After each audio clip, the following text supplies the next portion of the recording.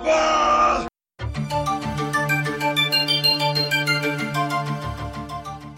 Welcome to another episode of Sci-Fi Nomads. I'm Dustin. I'm Lauren. And joining us today is one of the hosts of the show that was really the inspiration for our show. Lauren and I both, when we're on road trips, we listen to a lot of podcasts, and I have a different feed that or a list of podcasts that I listen to at work than when we're together on trips. And one of our together shows is Radio versus the Martians. With Mike Gillis. Yep. And we have Mike here. They also, Mike and his other host, Casey, do Cohort. Podcast La Vista and Hex and Violence. Mike, welcome to Sci-Fi Nomads. Oh, glad to be here. Thanks for the kind words.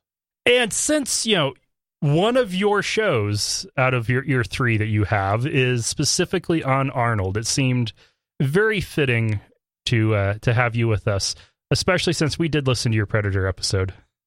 Yes. Yeah, it's an Arnold classic. It's really definitely is. One of it. It's a big Arnold tentpole movie. So if there was going to be an Arnold version of Mount Rushmore, then Dutch from Predator would be on there. Yep. Yelling at you to get to the chopper. All right, so let's go ahead and dive right on in. So we will cover this movie by movie at first, and hopefully not take too terribly long doing that because there's 5 movies. There's 5 movies, yeah. So because we're covering Predator and Alien versus Predator. Yep. Yeah. God, what? Just saying that out loud just makes me embarrassed for myself a little bit, but no, it was actually a lot of fun. All right, so first we have Predator, a special ops, probably Delta Force team led by Arnold Schwarzenegger, playing the character Dutch, go into the Guatemalan jungle on a rescue mission, only to find themselves being hunted by an advanced unknown threat. It's revealed there was no rescue mission, but that doesn't stop the Predator from picking off everyone one by one until only Dutch is left. And in an epic balls-out MacGyver showdown, he forces the Predator to self-destruct. Yeah, this is the movie where you get the famous Boy Scout death traps that are a trope in every other movie. And the one-liners. Oh, it's so many. I think my favorite is when he's taking out the village of like communist rebels, and he throws this knife at this guy. And by knife, I mean it looks like a Hobbit sword. It's huge. Like a machete. It goes all the way through the guy's torso and sticks him to a wall, and Arnold just smirks at the camera and goes, "Stick around." Oh, God, it's so bad.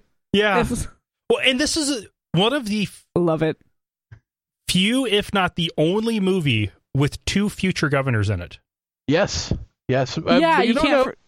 Maybe 3. We don't know about Carl Weathers yet, or Bill Duke. Okay, it's true. I'm going to hold out hope. We're going to hold out hope. Governor Apollo Creed. I think we can make that happen. Oh my God. Where is Jesse Ventura nowadays?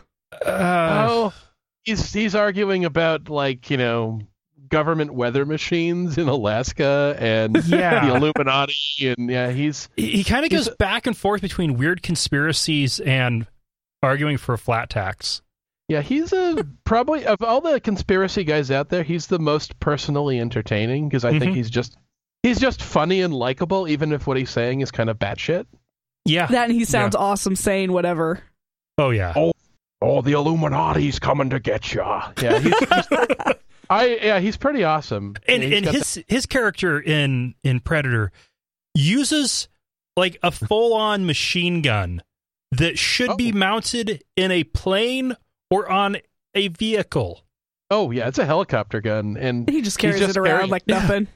I've actually said before to Casey that we're pretty sure that the minigun as a weapon in the video game Doom is probably entirely because of Jesse Ventura in this movie. Oh, nice. The idea of somebody carrying it around, and I think it made it really cool because it's a very cinematic gun because it's spinning, and it just looks like it weighs just about mows everything down.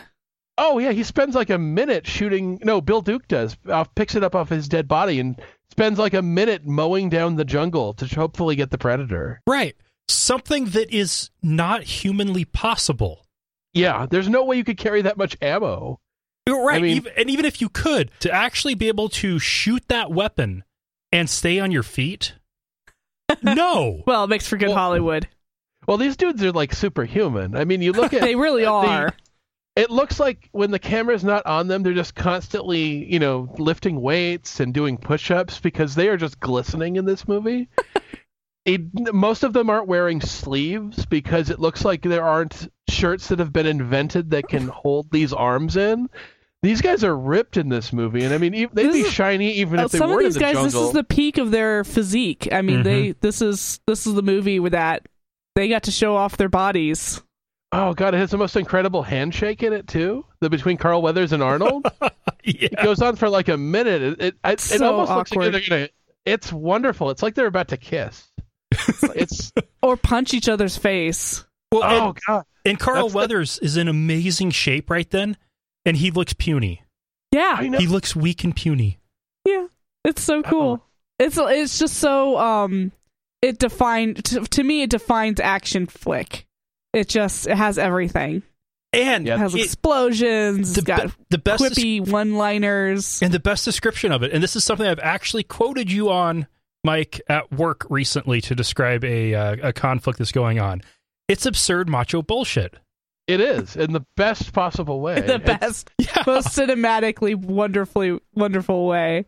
Now, and yeah, it's one of my favorite bits about Arnold, too, is that he's willing to share the absurd macho bullshit with the cast, that everyone gets one-liners, everyone gets cool weapons and moments. And, I mean, Arnold's obviously the star, and going into it, even if you've never seen Predator before, that Arnold's going to be the last survivor. But they let the other guys be characters. And that's the thing that really makes this movie stand out, because you could make a bunch of, like, random, interchangeable dead meat guys under Arnold, but they don't. They're like all these incredibly macho guys that you could see an entire other movie being made about. Yeah, because that happens in a lot of his other films where he is propped up by all of these weaker characters. But this one, they were more side by side, and it was it's good. And what's really interesting good about macho bullshit. Comparing this to some of the other, sci-fi greats, there is virtually no plot and virtually no story. Yeah, it's nice and stripped down. It's nice and simple. It's an amazing premise. Arnold Schwarzenegger fighting an alien. Yeah, in the jungle. That's the premise. But it seems almost like a secondary plot point. Like they have this main plot of going in there and supposedly saving people until they realize that they've been betrayed. And then this Predator thing just happens to be happening. Yeah. At the same time, even though that's the whole point of the movie. Right. Like the whole first half and second half. It reminds me of a Bond film where typically the first half and second half are effectively different movies. Yeah. And there's just a slight little tie-in between them. Oh, yeah. I mean, by the time you get Dutch in full mud regalia and start setting up his traps, I mean, that's a different movie from the very beginning. But it works so well. Yeah, it does. It's a good one. I like that you do get the kills in the movie because they've created them as other characters feel like they have weight. That even when you're watching it, I know Shane Black, who would later direct some great movies like Long Kiss Goodnight and The Nice Guys, is the little guy with the sunglasses. He's also that guy with the glasses who's always telling the dirty jokes. That's the screenwriter of Lethal Weapon. Oh, awesome. So, yeah, he added a lot of little dialogue bits to the movie, too. He's the first one who dies, but you can't really, by looking at them, determine what order they're going to die in. And that kind of gives you that sense of... And it's not the black man first. Right. Yeah. Which almost seemed intentional. There was 2 black men. They could have gone with either, and they didn't. And it was awesome. Yeah. And both pretty spectacular deaths for everybody, too. I mean, it's like Bill Duke gets his head exploded with the Predator laser. Oh, yeah. It's a nice, juicy explosion. I really love the way Carl Weathers' arm gets shot off because it hits the ground with that It's like a rubbery bounce it hits her. It's believable. It's the way I love practical effects, because practical effects create things like that where, real life isn't especially worried about your self-esteem or how cool things look. So when you drop somebody off a building, they're not going to look like, they're going to, they're going to hit something and it's going it's going to bounce weird or their head's going to snap in a weird way. This is what I really miss about movies where they push dummies off of things. And seeing a movie like this, because when you see something hit in an undignified way, you go, oh, and you laugh a little bit, which is what I think the best Arnold movies do, because that is true. That's what makes Arnold the Death so good. And it's also Arnold himself, because if you want to compare him to Stallone is so serious all the time. And Arnold has this like twinkle in his eye that lets you, it's like telling the audience it's okay to laugh at the death of your fellow human beings. And this isn't something we have to take totally seriously. So let's have some fun with this. So, when he like kicks the door in on those rebels and blows them away with that like rocket launcher on the bottom part of his gun that's like the size of a Pringles can and goes knock knock. It's like we can have fun with that. It's like this, we're not watching actual snuff film. We're watching, cartoon violence. And it lightens it and it makes it more approachable for more people, I think. Yeah. I think so. Then it also contrasts with that, like you said, that second half of the movie where the violence is much more horrific and scary, where these guys aren't having fun anymore because they're on the other end of that violence. And the Predator's kind of an asshole. Totally. Oh, yeah. He kills people in the cheapest ways. Yeah. Well, all in the name of honor, too. The Predator's the Predator's just a trophy hunter. Oh, yeah. And that's Teddy Roosevelt out on safari. Yeah. I just imagine Teddy Roosevelt pulling out somebody's skeleton. Yeah, Teddy Final Roosevelt move style.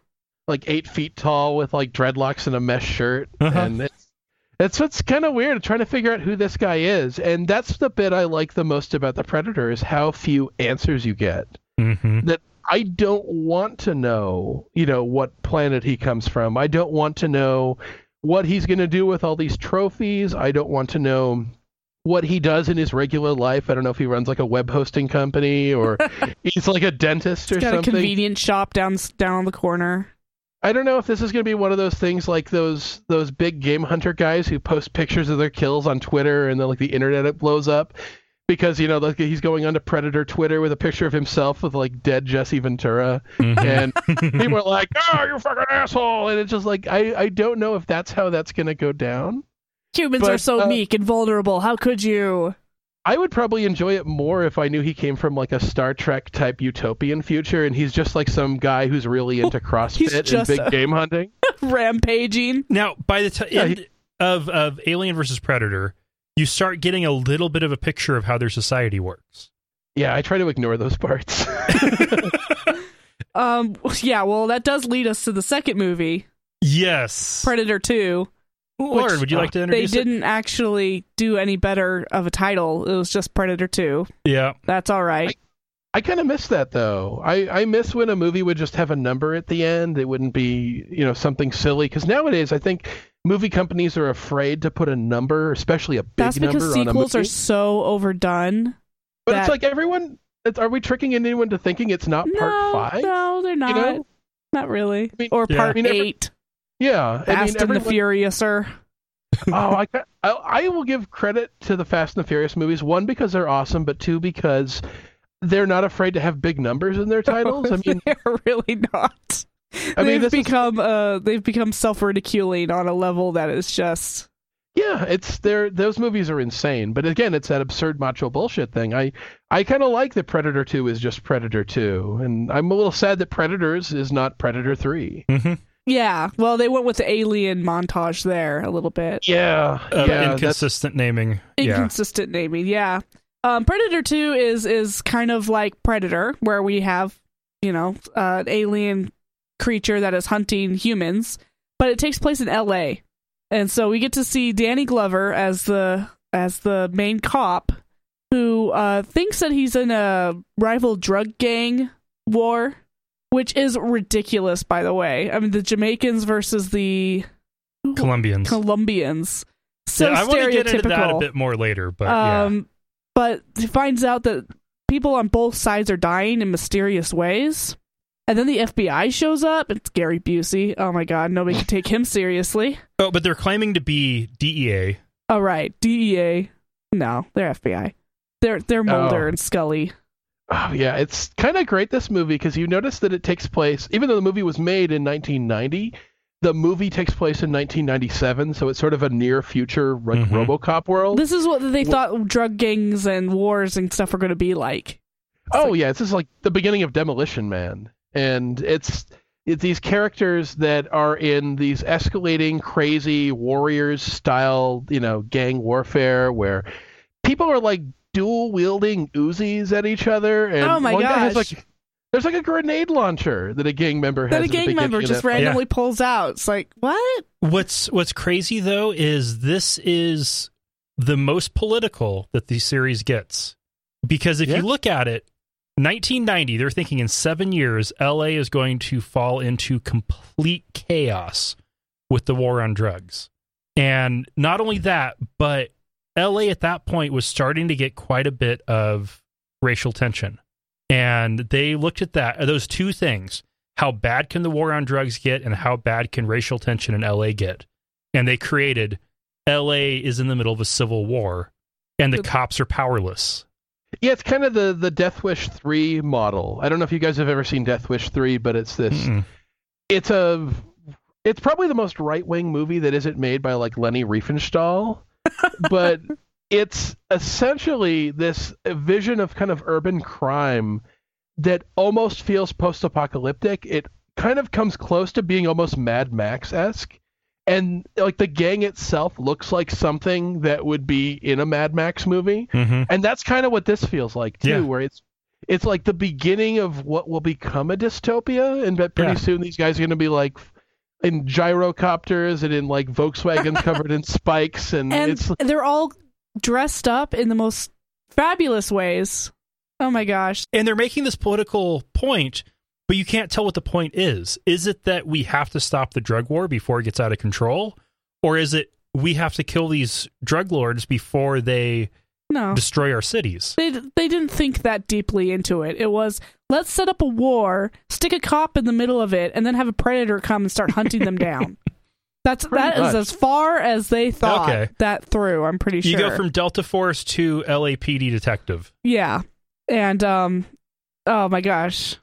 And Danny Glover gets to play the crazy cop this time. Yeah, I mean, it's not kind the of straight edge. Yeah, he's not the guy who's constantly, he's not too old for this shit, but he's the guy who is jumping into a car and driving it at this like barricade of guys with like military grade weapons so that the other cops can use it as a shield. Plus, because it's the future, everyone has regular guns with like weird scopes and metal bits. And it manages to work because he put bulletproof vests in the windows. Oh, absolutely. Yeah, you don't shoot out the tires or anything. Oh, and then he gets called into the captain's office and has the FBI there, or DEA agent there, and they're going through his record and all of these people that have died, all of the vehicles he's destroyed, all of the property damage he's caused, and none of it is because of this incident. It's all his career before that. This is a guy who wants to get the job done at all costs. He's the Dirty Harry cop. Yes. He's the guy who he gets called into the principal's office all the time to get screamed at because the mayor's breathing down my neck, and it's like, it's so good. It's so stereotypical. It's every kind of crazy cop movie just turned up to 11 because it's the future. Which is what Predator 2 really is. Yeah. And it's crazy that you have the hero as a cop, and yet the cops are a joke. Oh, yeah. Like, because they need to all be crazy cops. That's kind of the weird underlying message of the sort of vigilante genre with a cop on the edge is like, we shouldn't, worry about things like, civil rights or excessive force because, we're fighting a war out there. And it's the sort of thing that to justify that kind of mentality, it has to exist in a cartoon universe where people do have like dual wielding military grade crazy weapons that are straight out of a Mad Max gang, and the leader of the Jamaicans is like a voodoo priest, and it has to be like cartoon evil. It does. Because if it's just a bunch of poor people trying to make ends meet, then you're just a psychopath. Yeah, you're just a psychopath, and it makes this whole Predator thing look awfully cold-blooded. Yeah. This guy comes down to Earth and decides to hunt, the greatest that he can find, and there's a war going on. Okay, let's go over there. And it's like, no, it's just people trying to get by. And okay, so then, the let's Predator... pull their spines out. The Predator shows up and starts killing people that are fighting. And this is one thing that we find out is the Predators will generally only kill you if you are armed. And not pregnant. Yeah, that too. And if you are armed, if you are a combatant, then they will kill you. And they are drawn to hot places, and LA at this point is in the middle of a heat wave, like 3 weeks of 110-degree weather or something like that. It's always on a hot summer. And they only hit when it's hot and there's conflict. And there was a war in LA. It was hotter than hell, and the Predator went and started killing people because if you want to go unnoticed, kill people in a war. Yeah, that's true. It's a little bit weird, though, because he has heat vision, that he can see you based on your body heat. Maybe it's relative heat vision. Yeah. Like, how much warmer are you from the surrounding environment? Well, but LA was so hot, you would be cooler than everything else. You would be, sweating and evaporating, and it's the opposite land. Danny Glover is so sweaty in this movie. Oh, it looks God. Constantly. He shows up at like a location where a crime's going down. It looks like he ran there from the police station. It is a sweaty movie. See, in the first movie, they have an excuse. They're actually in Mexico filming, and it is hot and humid, and even Arnold Schwarzenegger admitted that it was some of the toughest terrain he's ever worked on. But this was like shot in LA. So there's really... Okay, guys, just tone down on the oil. I think they're just spraying him down constantly. The hose. Yeah. Oh, I've had spray on sweat on me before. It works. It is a shiny movie, and I kind of love that about it because a lot of movies get drawn to the idea of doing a sequel that is, hey, let's do the first movie just with more money and less good writing, and usually with a different star or more money for the original star. Mm-hmm. So it's like the same but only slightly different. The thing I like with Predator 2 is it keeps that initial concept of like the alien big game hunter, but it changes everything else. Yeah. Where it's instead of the jungle, you're in the city. Instead of this super soldier guy who's this giant beefy, guy, Arnold Schwarzenegger, you get Danny Glover, who's a lot smaller. Kind of a dorky looking cop. Yeah, I mean, you get a totally different looking action star. His pants are so high. It's the future. It's the future. What can you say? But it's that where everything's just a little bit off because it's the future, and it has that Demolition Man kind of vibe to it. But it's an interesting movie. I like a lot of things in it. I think there's a lot of really fun kills in it. Mm-hmm. The Predator is still completely cheap. The way I don't even know if he's really a great hunter or not. That's been something I've struggled with while watching these movies. Is he actually just really good, or does he have such a huge technological and physical advantage against, what would be, the best humans, the toughest, greatest killers of a species that's 2 feet shorter than him and is a great deal less strong than him? And... Yeah, when you put it like that. Well, it's about on par with a human trophy hunter.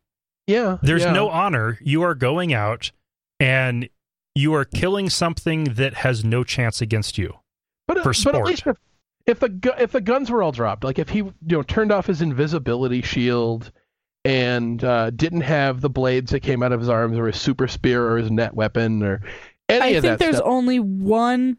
I think that only happened once, and that was at the end of Alien vs. Predator 2.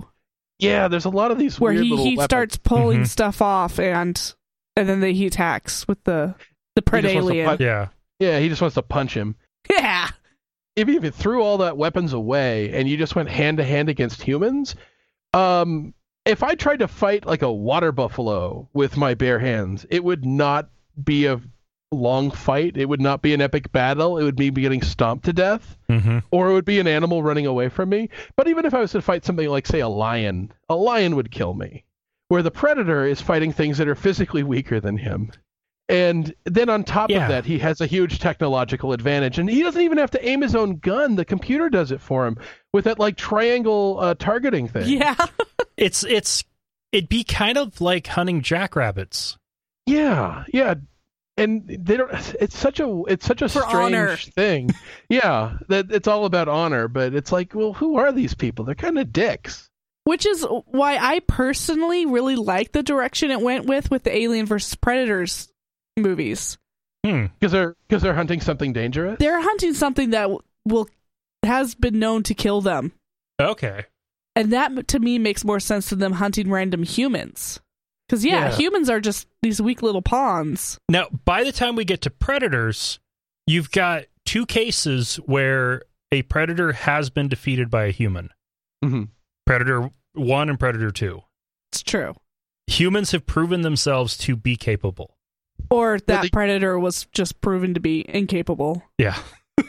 Because it's a different one each time. Mm-hmm. So if this is like a rite of passage or something, what if these are just like teenagers? That's kind of the picture you kind of get later. It's just like a couple of teenagers who go out and fuck up their frat joke. It's like, oh, geez. Yeah. I can't believe you actually died from that, dude. Yeah, it's crazy.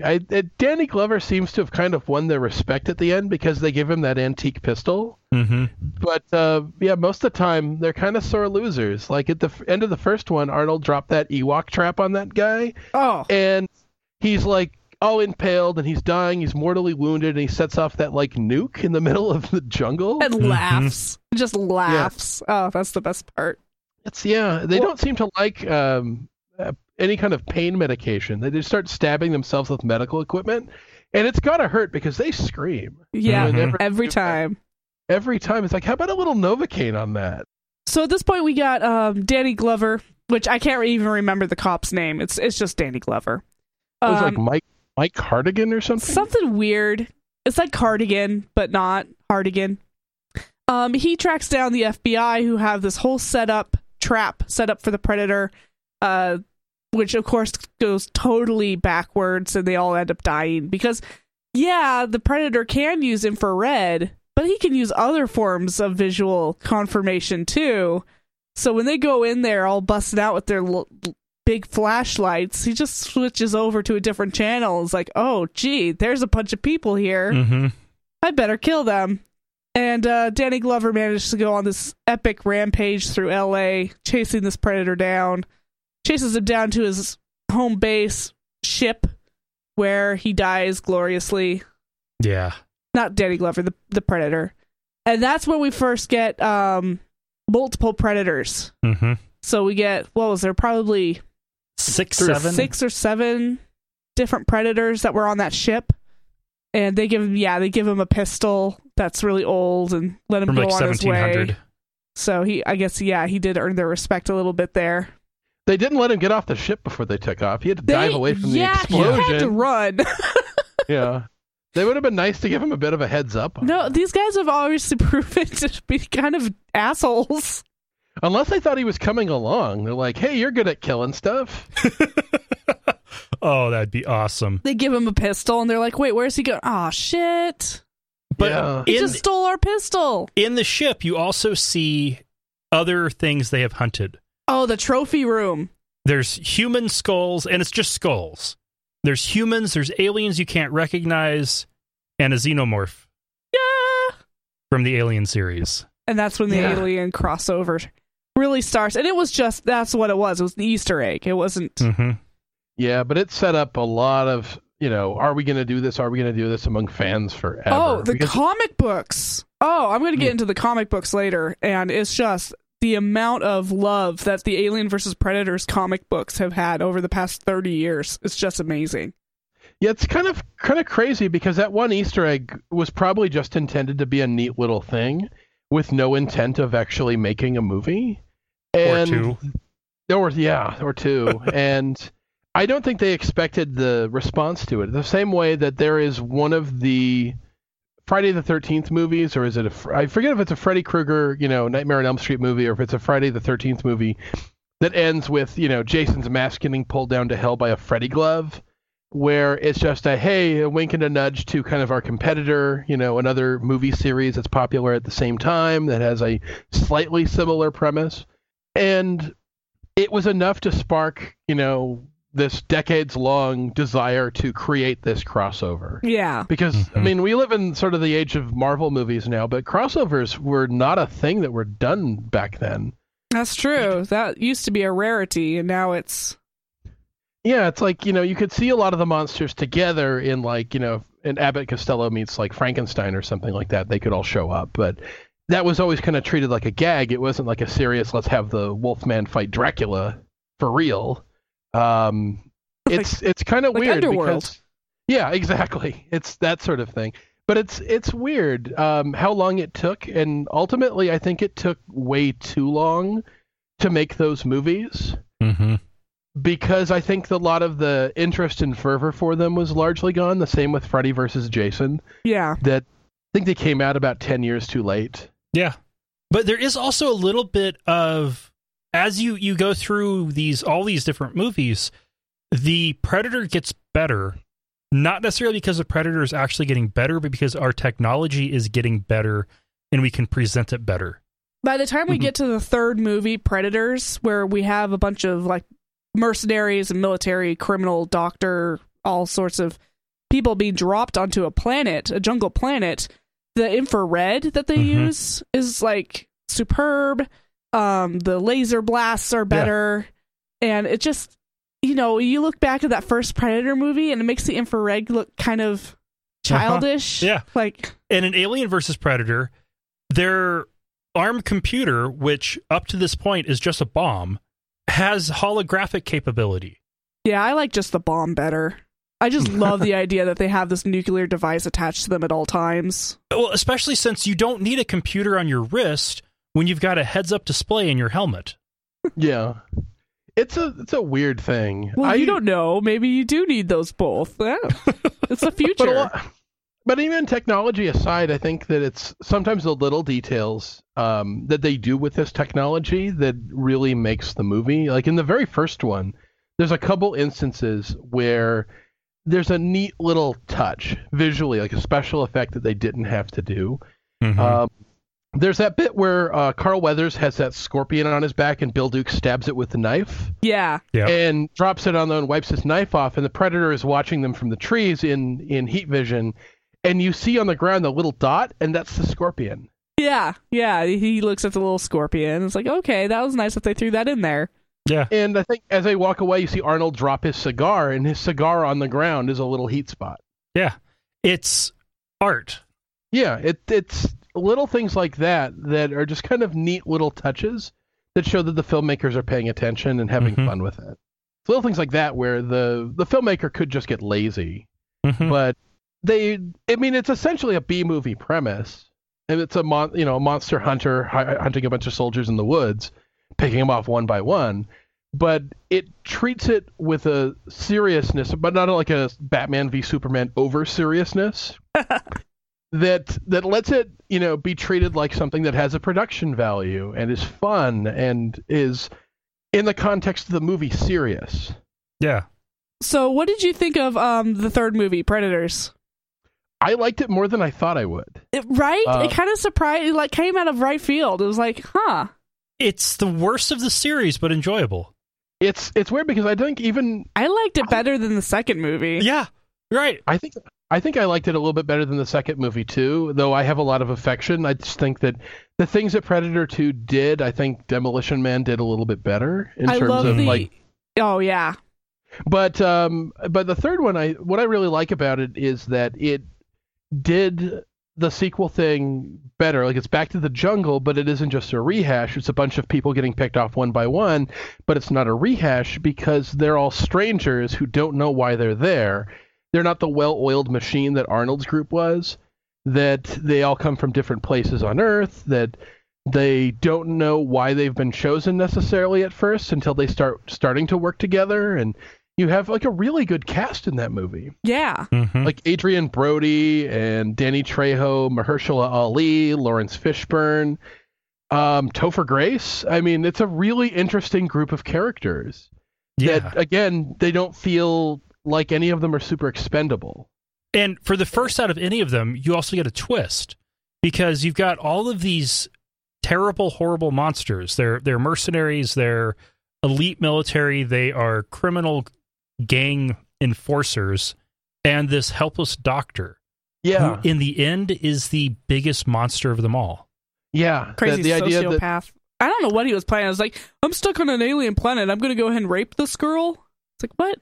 Or the way I kind of get the impression that he's essentially a Jeffrey Dahmer, Ted Bundy type. Mm-hmm. That the he Predators uses his charisma to get by. Oh yeah, he uses the fact that he's visually helpless to get other people to protect him because he's manipulative. Yeah. That one of the first things he does is gets the Russian guy to protect him. That he saves the Russian guy from touching a plant that would poison him, and say don't do that, and shows him that he's going to be okay, and then he makes a friend. Yeah. And he keeps himself kind of in the position where he knows he can't fight these things directly, but he can kill them in the context of this hunt too. So he is a serial killer, but he's not the same kind of killer that they are. He's not like a Israeli he's the scary sniper kind that blends in with society. Yeah. Yeah, he's not like a Russian soldier with a chain gun. He's not, a samurai Yakuza guy. I love how... Oh my gosh. I love the how you have each character with their own weapon again. Yeah. It's set up like a video game. Mm-hmm. Yeah, it's really kind of cool in that when they don't really know why they're there. Danny Trejo is like the cartel guy, but yeah, the thing that's kind of nice is that they use the fact that there's like a death row convict in an orange jumpsuit that's with them, I think, to create additional cover for the twist of Topher Grace, because not all of them are killers in the exact same way, and the idea of that guy's obviously the murderer rapist guy. And then there's just this doctor, and I would. That's right. He makes a couple rape jokes, doesn't he? Yeah. Yeah. Raping bitches. And Topher Grace is like, I'm gonna sit over here with this guy. I don't want to sit next to the scary convict guy. It's kind of great because I was like, wait a minute, is this the Predators saying, they should have a doctor in their group? That's how I was sort of... That's what I took it as. It's like, okay, so they're actually going to give these guys a little bit of an advantage, like a handicap, by giving them a doctor who can help fix them up as things go by, and then that doesn't ever happen. Yeah. Yeah, and the idea that this guy has like a couple scalpels on him, and at first I was like, that's kind of a weird thing for him to carry that, but then you realize that it's just like he's a serial killer. Yeah. And he just like... So of course he has those things on him, and it was actually a really neat twist. I liked also... Lawrence Fishburne is sort of like the Jumanji guy. Oh, yeah, when he first shows up, he's super badass, and then he starts talking to something in the corner, and you're like, oh. Yeah, he's you're probably not been there all for a there, few... are you? Yeah, he did the crazy thing pretty well. He did it pretty I good. enjoyed... And that he goes to save them and takes them back to that like crashed ship and that he's living out of, and it makes sense that he would try to kill them because really what he sees is a bunch of weapons and food. Yeah, he's a scavenger. That's it. That I'm not going to feed like 6 more people. Yeah. And one of the things I really like about it is as the characters develop, you very quickly figure out that the hero who leads the group is a complete and utter sociopath. He loves killing. He got tired of doing it in the military, so he's doing it freelance now as a mercenary. And then out of the last 3 that survive, you have the woman who is the most compassionate person and most human out of any of them, and the 2 sociopaths. Yeah. And you get this stark contrast between people who would do whatever they have. Well, one who will do whatever he has to survive. And if his survival benefits by other people surviving, then he will help them survive too. Then you have somebody who will do whatever makes him happy. And then somebody who just wants to help people. Mm-hmm. Yeah, she has some badass moments in there, though. I mean, actually, in each of these films, there's been a female character who's had a moment of badassness. Yeah. And I like that character. She was cool. Yeah. That was kind of cool because you needed somebody that was kind of likable to contrast Adrian Brody's behavior. I think a lot of it is that at the beginning when they find the hunting camp of the Predators, they're looking around and Adrian Brody suddenly isn't there and she notices it, and that he'd been using them as bait to draw out the Predators. Yep. So and then they set up for another sequel by saying, no, we just need to get off this planet. And then that sequel hasn't happened yet. Yeah, they're never going to get off that. I mean, how are they going to? They had that shot with that one captured predator that they thought they could, use him to fly off the planet, but he gets killed right away. Mm-hmm. And but yeah, there's some pretty cool stuff. There is a new one coming out here next year, I think. Yes, directed and written by Shane Black again. Oh, makes incredible movies. I love Shane Black to death. I don't know if you guys have seen The Nice Guys or Kiss Kiss Bang Bang. I've seen Kiss Kiss Bang Bang. That's a classic. He's great, and he also wrote and directed Iron Man 3. Okay. So he's been doing a lot of stuff. One of the things that is a common theme in most of his movies is they tend to take place during Christmas. He did like Long Kiss Goodnight, takes place during Christmas. Kiss Kiss Bang Bang takes place during Christmas. Iron Man 3 takes place during Christmas. What, he didn't get the pony he asked for? Or... Yeah, he loves Christmas. So, I mean, what was the other one? Lethal Weapon takes place during Christmas. Yeah. He wrote that. Yeah. And what I'm hoping for is a Predator Christmas movie.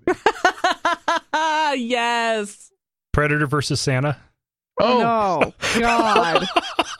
Let's harken back to the 50s. Yeah. I just want to see, some little kid who hears something on the roof and lets in the Predator. Oh, that would be awesome. I mean, there's a lot of things you can do with that. Shane Black is really good at dialogue and fun little twists. He does action really well. So almost any other franchise, I would just roll my eyes at, do we need another one of these damn things? But with Shane Black involved, I'm on board. Well, I really am. The great thing with Predator is it's character driven and it's a premise.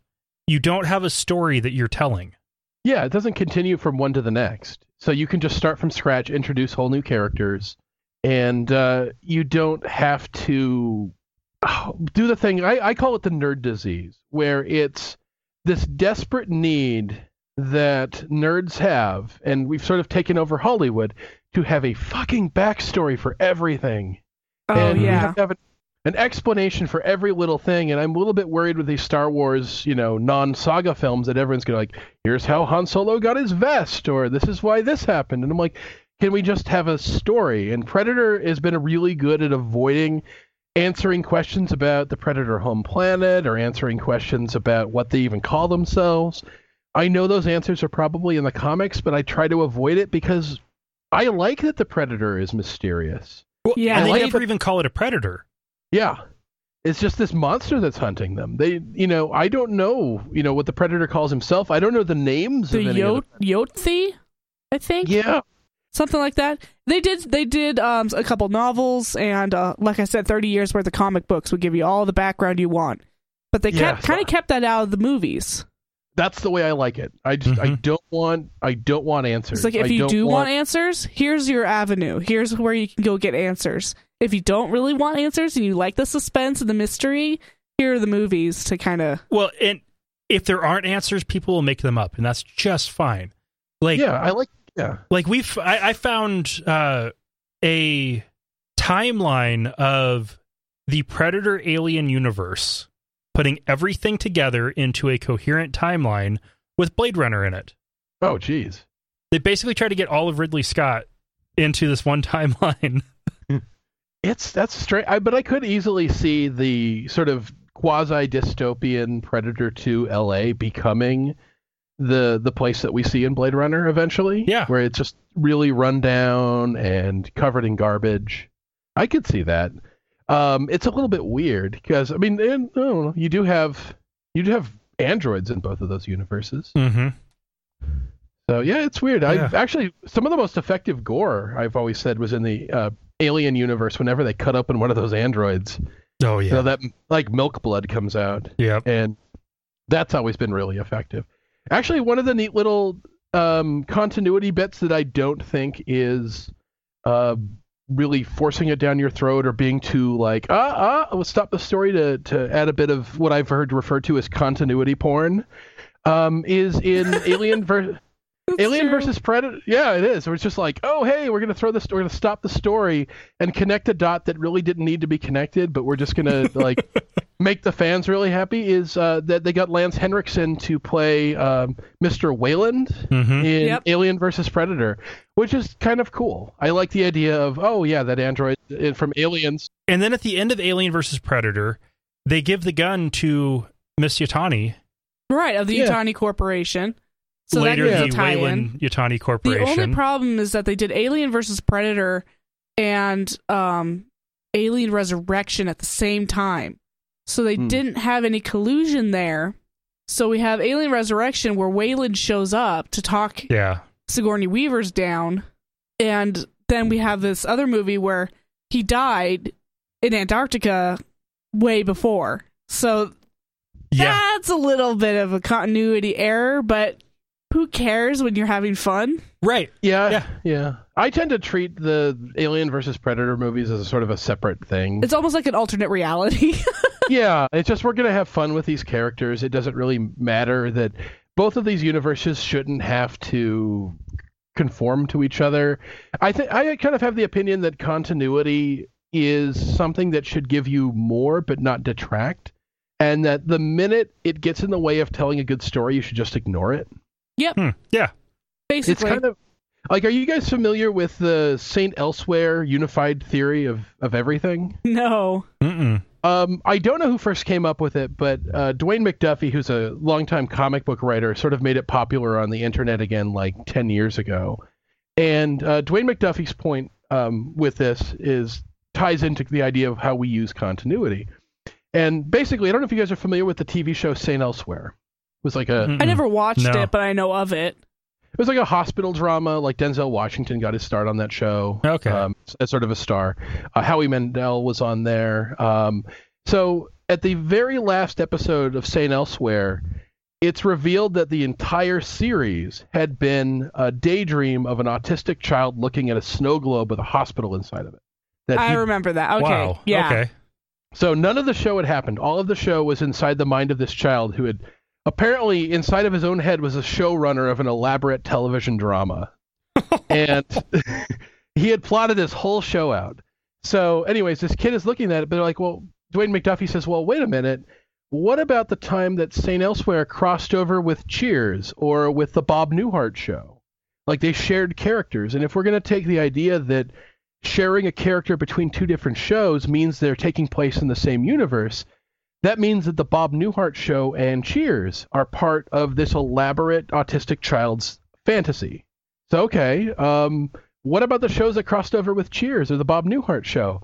And people on the internet have created this elaborate web of all the shows that have had, like, Norman Cliff appear on, or Fraser Crane makes an appearance, or the sharing between the Law and Order shows, and even the X-Files has, I mean, like the character of Detective Munch from Homicide: Life on the Streets has been on like 4 Law and Order shows. He was on X-Files. He was on Sesame Street, for crying out loud. Sesame Street, definitely. He has his own puppet. Exactly, Arrested Development. So we're going to say that these are all part of the same elaborate universe, and these are all part of this kid's fantasy. But here's the really weird part. There are fantasies within the fantasy, because at the end of the show Newhart, where Bob Newhart was running like a Vermont bed and breakfast, it was revealed that whole show was a dream of his Bob Newhart show. Yeah, where he wakes up next to his wife from the Bob Newhart show. Yeah, and then Newhart also crossed over with a bunch of other shows, including like Grace Under Fire, Roseanne, the Home Improvement, the Ellen DeGeneres show. All of these shows had managed to cross over. I believe Dick Van Dyke even crossed over with these shows or shared characters. So there's these dreams within dreams, and they're all part of this elaborate thing. And the point Dwayne McDuffie makes is that if you take continuity too seriously, the ultimate result is absurdity. Yeah. So you just kind of have to learn to let it go. You don't need to fit it together that well. And you have to be free to just ignore things that don't really work, because these movies and stuff are all made by hundreds of people who are all pulling in different directions and are all trying to make the best individual movie that they can. And if it doesn't match up with somebody else's movie, whatever. I don't want to see the Alien or the Predator homeworld. So when they show you a little bit of it in the second Alien versus Predator movie, I just go, oh, doesn't count. It's a neat idea, but doesn't count. Don't want to see it. I think it should be a foundation for new stories, but it shouldn't be something that locks you into going, oh, we wanted to do something with Mr. Weyland in Alien 4, but now we can't because Alien versus Predator, blah, blah, blah. Just like, fuck it, whatever. Do the thing you want to do. Exactly.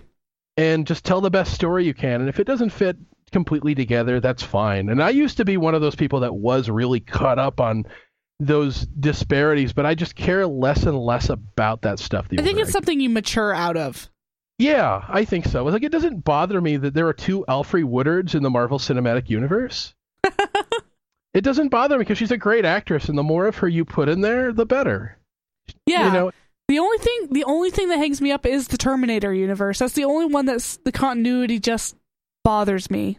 Well, that's the one where even inside of the individual movies, it doesn't make sense. Okay. Well, so there's that. Yeah. Yeah. Like with Alien, if Prometheus, which we haven't actually talked about on the show, to me, if you try to look at Alien, Predator, and Alien versus Predator as a coherent universe, Prometheus doesn't work. If you just look at Alien as a coherent universe, Prometheus might possibly work. Probably does. But if you just look at it as a movie using the basic premise of Alien, it totally works. Yeah. Yeah. So there's a certain amount of consciousness, believability that you've got to kind of dampen down when you're watching some of these movies. Then I do that with bad movies all the time. I love bad movies. There's the suspension of disbelief, but there's also just a suspension of rationality. Yeah. Yeah, you're going to have to turn certain things off with certain movies. Oh, yeah. To a certain extent. I don't think turning your brain completely off to the point that I don't really care about whether, I get when Neil deGrasse Tyson calls out something like Gravity or The Martian because those movies are trying to be serious movies. But you don't call out Star Wars because Star Wars is a story about space wizards. Yeah, it's a fantasy. Yeah, this was never something that was going to be hard science. This isn't Isaac Asimov stuff. So I treat it with the level of scrutiny that it obviously tries to treat itself. But regardless of all of that, I always try to say, do people act like people and do their decisions make sense? Do their motivations make sense? Mm-hmm. And I have a lot more problem with that than, the laser gun doesn't make sense. And speaking of that, the last movie, Alien AVP Requiem, I think is where you get those decision-making skills of the people in this movie make the least amount of sense out of all of the movies. Yeah. It's a weird one. Loved the monster. Mm-hmm. Loved them. I want to have like a collectible figurine of that Predalien. The Predalien. Or Predomorph is what I'd prefer to call it. The people were sacks of potatoes. Mm-hmm. And I was okay with watching them die. It's like, oh, okay, you died. You're not that important. That was one of my big beefs with that movie, was that there were several scenes that were dark that it was hard to see what was going on. They did way too much of the what Alien did artistically well, they kind of messed up. Yeah, they have fight scenes where it's hard to tell who's there. There's a lot of characters that aren't physically distinctive enough from each other. Mm-hmm. I couldn't tell sometimes. I was like, wait a minute, is the teenager the escaped con? He looks enough like, they don't really, you have to see them together to see how different they look, but when they're in different scenes. Oh, and I was like... They cut between scenes where, because it's still dark, you have no idea where it is. Is this somebody that just happened to stumble in on the alien and predator fighting, or is this a kid at the pool? Yeah, I lost track of characters sometimes too, because that guy who plays Rickety Cricket on It's Always Sunny is like the manager of the pizza place, and he goes with them to the hospital, but I don't know where he dies. I was looking back on it, and I can't figure out what happened to him, because he was the whole thing. Because he was a guy that when they get out of the mm-hmm. tank, when they drive to the hospital, says something like, every man for himself. And it's just because the one guy was like, listen, she's the only one who can't die because she's the only one who can fly the helicopter. Oh, yeah. He said none of that women and children first bullshit. Yeah, that's Rickety Cricket. And I was like, well, what happened to him after that? I assume he got killed by a predator or an alien, but a lot of the action is so confusing that I can't tell you when a character drops out of the plot. And that's the other thing too, that I like the premise to the first Alien versus Predator more than the second, though I always kind of like the we're stuck in a small town vibe thing. But the first one, it kind of felt like it was the exact same plot as Prometheus. It's like, hey, a secret scientific group calls a bunch of people together to go do a thing. And with the second one, it's essentially a Friday the 13th movie that just happens to have different monsters in it. Yeah. It's the Alien and Predator are fighting in the middle of a teen angst movie. Yeah. And I could have really done without the teen angst. There's so many, it's like it's made out of horror slasher tropes. Yes. Where you have the soldier lady who's coming back home for the first time and is scared she can't reconnect with her daughter. You have the ex-con who's trying to make good and come back and be a good older brother to his younger brother who has a crush on a girl who is dating a psychopath right out of a Jason movie. And then you have all of this stuff happening with the cop, and it's really weird that it nothing feels like it's an original piece made for this movie. It all feels like you had a bunch of movie parts that are, fragments of like different leftover characters from other movies. So you're like, okay, let's just throw them all together into one movie. Yeah, you throw them in a bag, shake it, and this is what came out of it. And the only thing that seems kind of interesting is the idea, of course, that the military just wants to nuke the town. Get everybody together in the center of the town and then nuke it. I love it. Yeah. Right. Yeah. It's using them as bait. Exactly. That at least is a little bit interesting, but I don't know. I was trying to figure out who was alive and who was dead at any given time. Trying to figure out the relationship between the aliens and the pregnant women took me a second too long. Why were you there had to look it up too? I had to look it up. I was like, why are there multiple aliens chest bursting here? That's never happened anywhere. And why is the Pred alien's face is like a face hugger now? Yeah, why did they do that? Well, there's excuses all over the internet for it, but they didn't explain it in the movie, so I'm not gonna. Because the alien queens can either fight or pop out eggs. Yeah. Because to fight, they have to rip off their reproductive tract. Yeah, so this was supposedly a way for a young queen to quickly create a brood. Was that supposed to be a predator alien? Was that supposed to be a queen? It was really confusing. Yeah. It was hard to see, but if in like one or two scenes you actually do get to see the full mantle, and it is a full-sized queen mantle. And you also have the fact that it's so much bigger, and the queens are twice huge. as big as almost the predator. Yeah, she should have been a lot bigger because the alien queen is like 20 feet tall. But this is a young queen.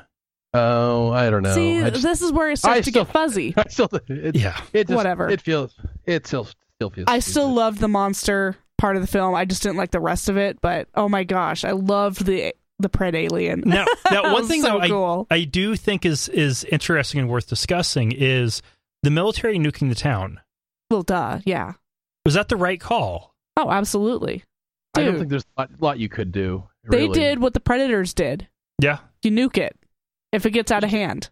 Their problem was that they made everybody go into the center of town when the aliens weren't there. They were over in the hospital. Mm-hmm. So that didn't work out. But they still nuked the whole thing. Nuking the town, I don't have a problem with. The part I have an issue with is they didn't know what was going on. Yeah. How did they know? They had like that map that shows it spreading. What is that based on? Heat signatures or something? Yeah, showed it spreading, and he had video of one of the aliens up close. He says, "What are you?" Yeah, it was weird. And he says he's a colonel, but he's in a civilian suit, so not really a colonel. FBI. It's always secret, the FBI. Secret government dude. Yeah. When they black helicopters. When they do another, because this kind of ties in a little bit with what you got going on in Predator 2, where he's not DEA, and he's probably not FBI either. That's probably a cover, a second level cover. It looks like they've set up a secret government agency to look at these aliens. Which I would totally believe. Which would make perfect sense. It'd be this small group preparing to getting everything ready, including nuclear launch, at least tactical nuke launch authority to deal with alien threats. Which we, totally need. That would be awesome. What secretly made me giggle was at the end of the movie, there's the group of them escape. The younger brother, the criminal, the mom, and her daughter in the helicopter. And if these guys just nuked an entire town, there's no way they're letting those people walk out of those woods. Yeah. Sorry, little girl. They're you just dead. got a bullet in the back of the head. I'm just kind of laughing. And then the soldiers that do that get killed. Yeah. Oh, that was weird. One, outrunning a nuke in a helicopter is a little bit weird, but I can do it. It's an action movie. Yes. But yeah, I don't know. There's a lot of things that don't really make a terrible lot of sense. They didn't outrun the nuke. They got knocked out of the air and then fell behind a mountain. So the blast wave was deflected by the mountain away from them. Well, I didn't see a mountain, so They were flying over mountains, the foothills of the Rockies in Colorado. Yeah, I can deal with it. I mean, Arnold outran one of those, suicide bombs that the Predator had in the first movie. Mm-hmm. I think he just fell in a hole and that saved him. Whatever. I can deal with stuff like that. But yeah, it's a little bit. I just couldn't keep track of who was alive and who was dead. Yeah. I was kind of shocked because it felt like they'd forgotten that the little girl existed until that moment. Yeah. That if there's one thing that you have a little kid along for in a monster movie, it is to give you a sense of raised stakes, because if there's all that, it's like the way Jurassic Park always has a kid in the group, because it's all about child endangerment. Mm-hmm. And it didn't feel like there was a lot of child endangerment in this movie, because it felt like they just frequently forgot they had a kid with them. Yeah. Well, and Requiem, the premise and the alien, the monsters are better than the first Alien versus Predator. But yeah, the story just doesn't make sense. Yeah, the Predator that comes there to clean up is a little bit weird, because it doesn't really make sense what he's doing. That is he there to wipe out the aliens, or is he there just to cover all evidence that anything was there? Is he trying to foil the aliens, or is he trying to foil Mulder and Scully? Yes. I would say yes to both. Because there's a certain point where there's enough monsters and enough people have seen them that you just don't go around pouring blue stuff on things anymore. Yeah. And the part that doesn't make much sense is the Guatemalan woman in the first movie and the Hispanic woman in Predators. They know from local legend about predators. Yeah. So they're doing their normal hunts and they're not sanitizing everybody. This one almost seemed like it was more like there was a hunt, then an infection started to spread where they didn't want it to, and he was sent to go back to kill that infection, kind of thing. But also remove all evidence of it. Yeah, that's the vibe I got. It's kind of like, Mr. Wolf in Pulp Fiction, or Mike the Cleaner on Breaking Bad. Wait, Mr. Wolf in is that why his name's Wolf? Oh, it probably is. Huh. I bet that's awesome. So yeah, Mr. Wolf goes, Harvey Keitel in Pulp Fiction, who's just like, okay, we're going to clean up your car. We were wondering earlier why in the credits they showed the Predator's name is Wolf. Oh, that makes sense. Huh. And the way my interpretation of it was a weird prime directive. Yeah. You can go, you can hunt, and you can kill, but after what they did when they built the pyramids and used people to fuel their fights against aliens, you can't be tweaking with this culture anymore. Oh, that makes sense. Yeah, it's a little weird. I just don't ask questions. And that's best with these. That is best. Just don't ask questions. Shh. Don't. Okay. Just don't even. It just comes across like one of those things that if I start to ask questions, it's just going to fall apart, and I'd rather just enjoy it. I'd rather just enjoy the mayhem. Yeah, I enjoyed the Alien versus Predator movies in pieces. Yes. Yes, there's things I and again, this is I throw out these complaints about with like Rogue One out there too, because I feel kind of the same way about Rogue One, which is it's a mess of a movie. I don't really care about the characters, but I have a lot of affection for the ships and the things that are moving around, that I just kind of want to see those things do cool things. Yeah. Yes. It's like, yeah, I get to see cool things, but that isn't enough to make a movie. where it's like I'm not going to revisit the Alien versus Predator movies at any time, but I could watch, Predator 2 or Predators again. Mm-hmm. Because there's enough of a thing there. Yeah. Well, it was enough that, I wanted to rewatch Alien vs. Predator for this. I didn't want to rewatch Requiem. Lauren made me. We didn't have anything else to do last night. Yeah, it was fine. It's not a good movie. Yeah. So good, bad, and ugly. Oh, wait. Before that, I do have one question. Oh, yeah? So I'm going to give 3 options. And you can separate Alien versus Predator from this. But is Predator a coherent series? Is it awesome and doesn't need that? Or is it profit-hungry studios trying to milk money out of what was once a popular, awesome movie? Does it have to be either or? I think it's a little column A, a little column B. Yeah. Because there's definitely some milking going on. Yeah. I mean, that's the reason who wants a Chips movie? I mean, really? I think that ultimately studios make movies and movies cost a lot of money, so they're going to try to make something that has a name that people recognize, because you're more likely to see an alien monster movie that is named after something you recognize than an alien monster movie that has the same plot that isn't called Predator. Mm-hmm. Yeah. So, I mean, that's a big part of what motivates these things to get made, but that doesn't mean that the people who get hired on to make them can't have a real artistic love of these things and want to create actual art. Yeah. I mean, that's what happens with movies, period. The people who produce movies don't give a crap about, art or anything like that, except that there's prestige that comes with getting an Oscar. Yeah. Yeah. I mean, they like that, but I think ultimately it's always going to be a mix of art and commerce when you come to movies that cost, literally tens, if not hundreds of millions of dollars. I think that it's because of the art side of it that I want to see or not see them.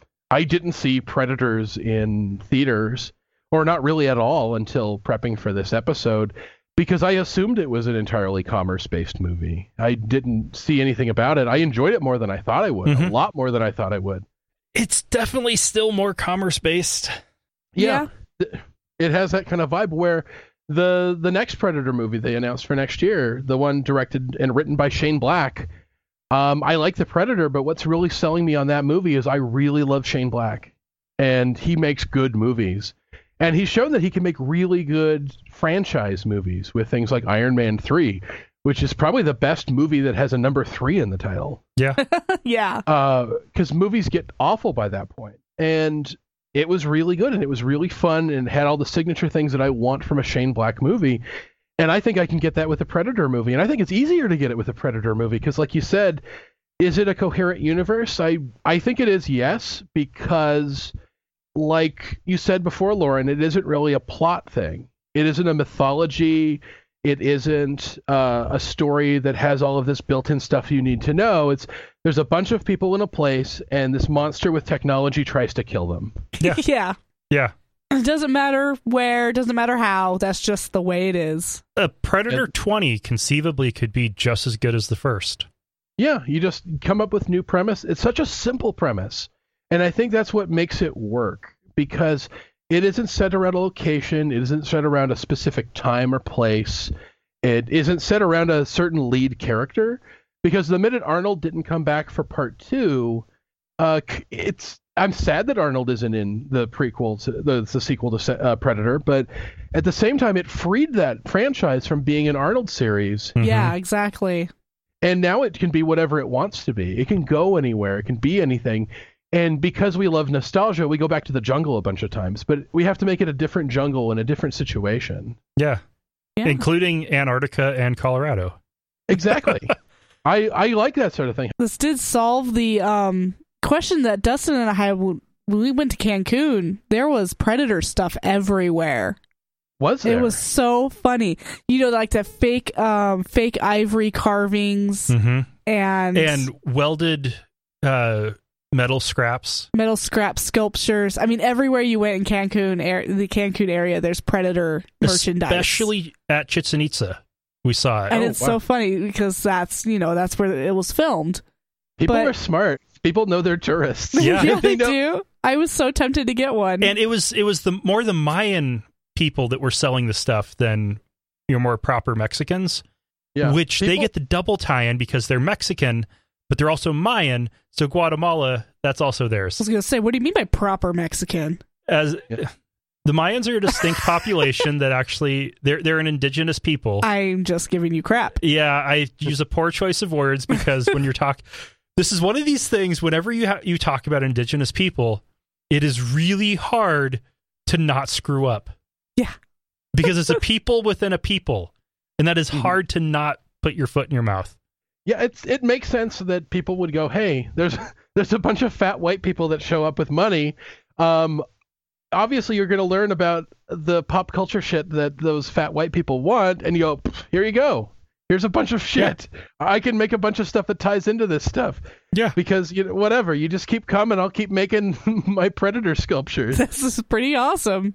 And after a while, you get really good at making Predator sculptures. Oh, man, they were using bike chains and just little scraps of aluminum and steel they'd get off of cars and just about anything else. It was fun. They were really well done. That's pretty cool. I would love to see something like that. That's, to me, is a lot more interesting than any official merch that they would make. Mm-hmm. Because that's kind of fun. That's homemade. Homemade bootleg sculptures. I love awesome. Bootleg Predator sculptures. I kind of love stuff like that because, I mean, Predator does have that, sort of Central American jungle vibe to it. Absolutely. And everything else they were selling there was made in China. Oh, wow. Well, there not everything, but... Almost. So I'm going to go ahead and skip the good, the bad, the ugly, because I think we pretty much covered it. Yeah. Thanks, Mike, for coming on the show. Sure, absolutely. Like I said, a little fangirl moment. Yay! I actually have sort of a parting gift for you guys, which is a comic recommendation that plays into this. There is a comic book miniseries that came out last year. It was a Dark Horse Comics, Archie Comics crossover. And I tried to find that, and I couldn't find it. You can probably get it on Amazon or something, but it's Archie versus Predator. Yeah. Which is a miniseries they did where Archie and the gang win a contest to an island vacation. They encounter the Predator, who follows them back to Riverdale and starts killing people. And it's so not aimed at kids. It has the traditional Archie house style, so it looks familiar, except every so often someone gets their spine ripped out. And it is the full best move. So many wonderful Easter eggs to the original, including like the macho handshake. I think at one point, Archie sees a Predator without his mask and says he's one ugly melon farmer. There are so many little in-jokes in it, and it's really, really genuinely funny and super gory. And awesome. That's a good combo. It has some of the best alternative covers of anything I've ever seen. The people clearly had a lot of fun with it. I did see some of the cover art, and it looks awesome. Oh, man. All right. Well, yes. Thank you so much for joining us. This has been a blast. Oh, absolutely. And our next episode, which we're actually going to start trying to plan ahead enough to be able to announce those, will be Hitchhiker's Guide to the Galaxy. Happy Towel Day. You're one ugly motherfucker. You can visit us on the web at sci-fi-nomads.com, email us at contact@sci-fi-nomads.com, tweet us at sci-fi nomads, or like us on Facebook at facebook.com/sci-fi nomads. In each case, it's spelled SCIFINOMADS. No spaces and no hyphens. Theme music in this episode is Urban Jungle 2061 by Eric Mathias, www.soundimage.org.